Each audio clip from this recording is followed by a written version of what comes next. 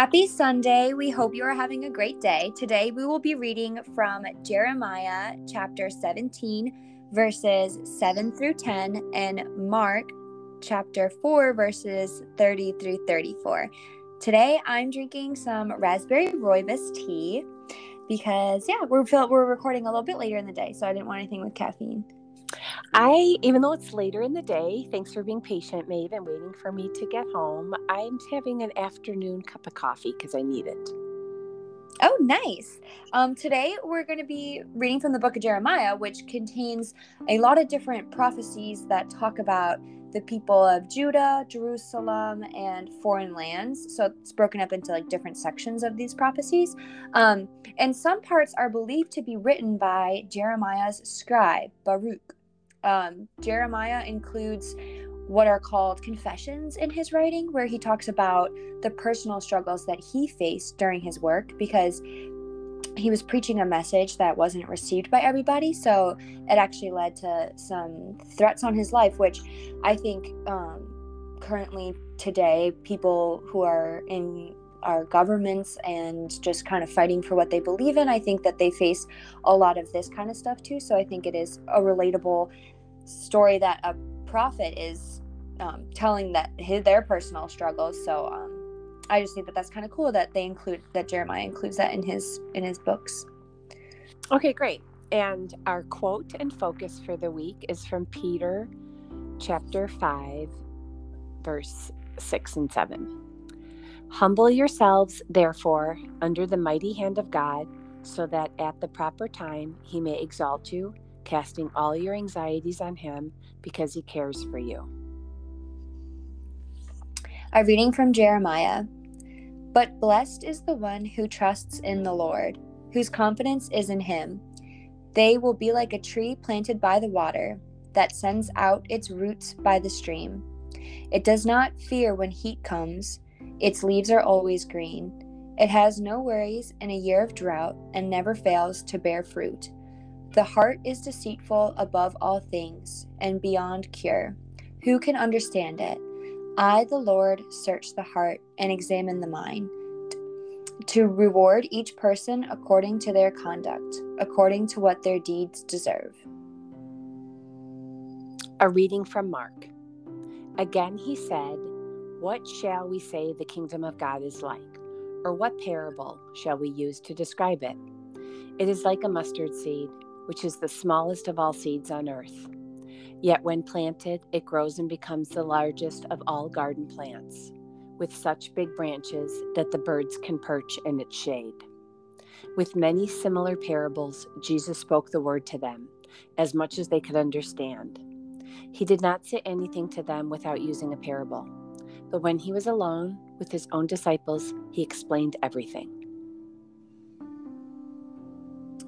So let's talk about Jeremiah writing that the heart is deceitful. So I looked up the definition of deceitful, which is I looked up the definition of deceit, which is defined as misleading someone by misrepresenting the truth.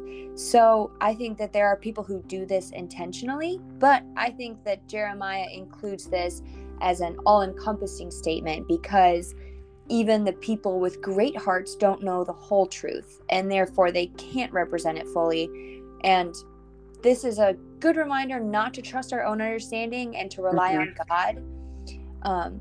I appreciate that Jeremiah includes the part about God examining our hearts and our minds, because only the Lord can get a full understanding of who we are.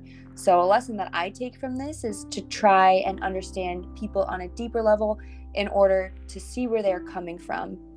But I do agree with Jeremiah. Mom, what do you think?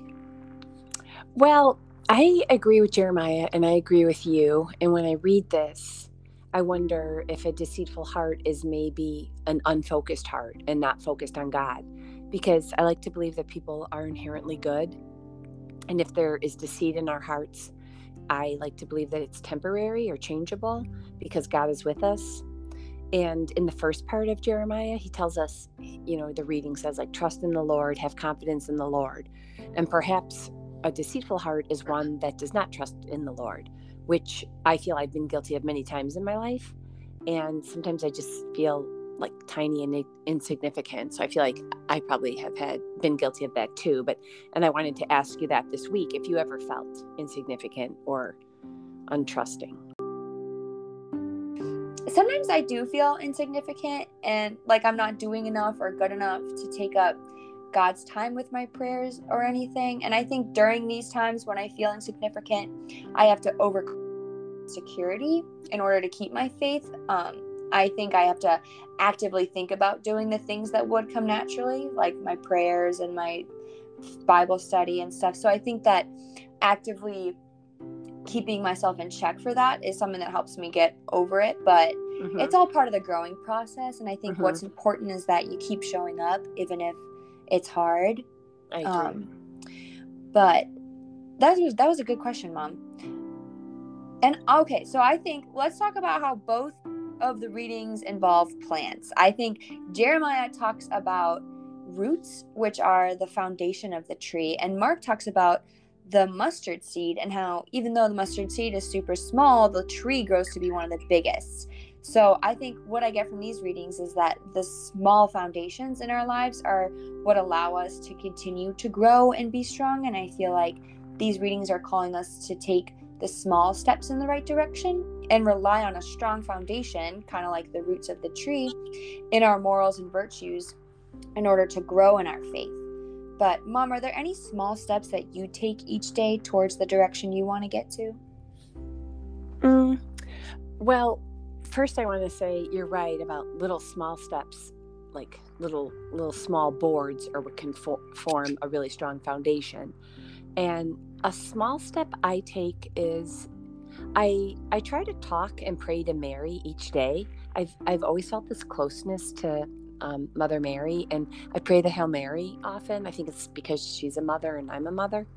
And so that's something I do. And I agree with you about the seed analogy.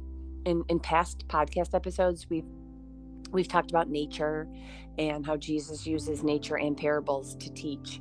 And in this parable, which you already mentioned, is like, it's amazing. The seed is an amazing analogy for a lot of things in life. This tiny mustard seed and what it can grow and accomplish.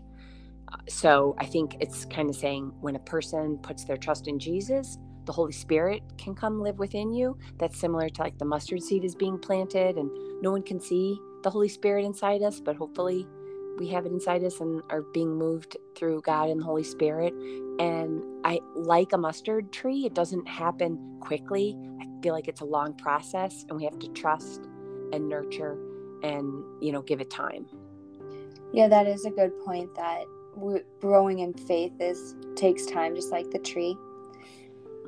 And our closing prayer: God, thank you for knowing our every need, even when we do not understand. When our faith is weak, you are with us and making us strong. We trust in you and we open our hearts to your presence. Thank you for all you have given us in this life. May your grace always be with us. Amen.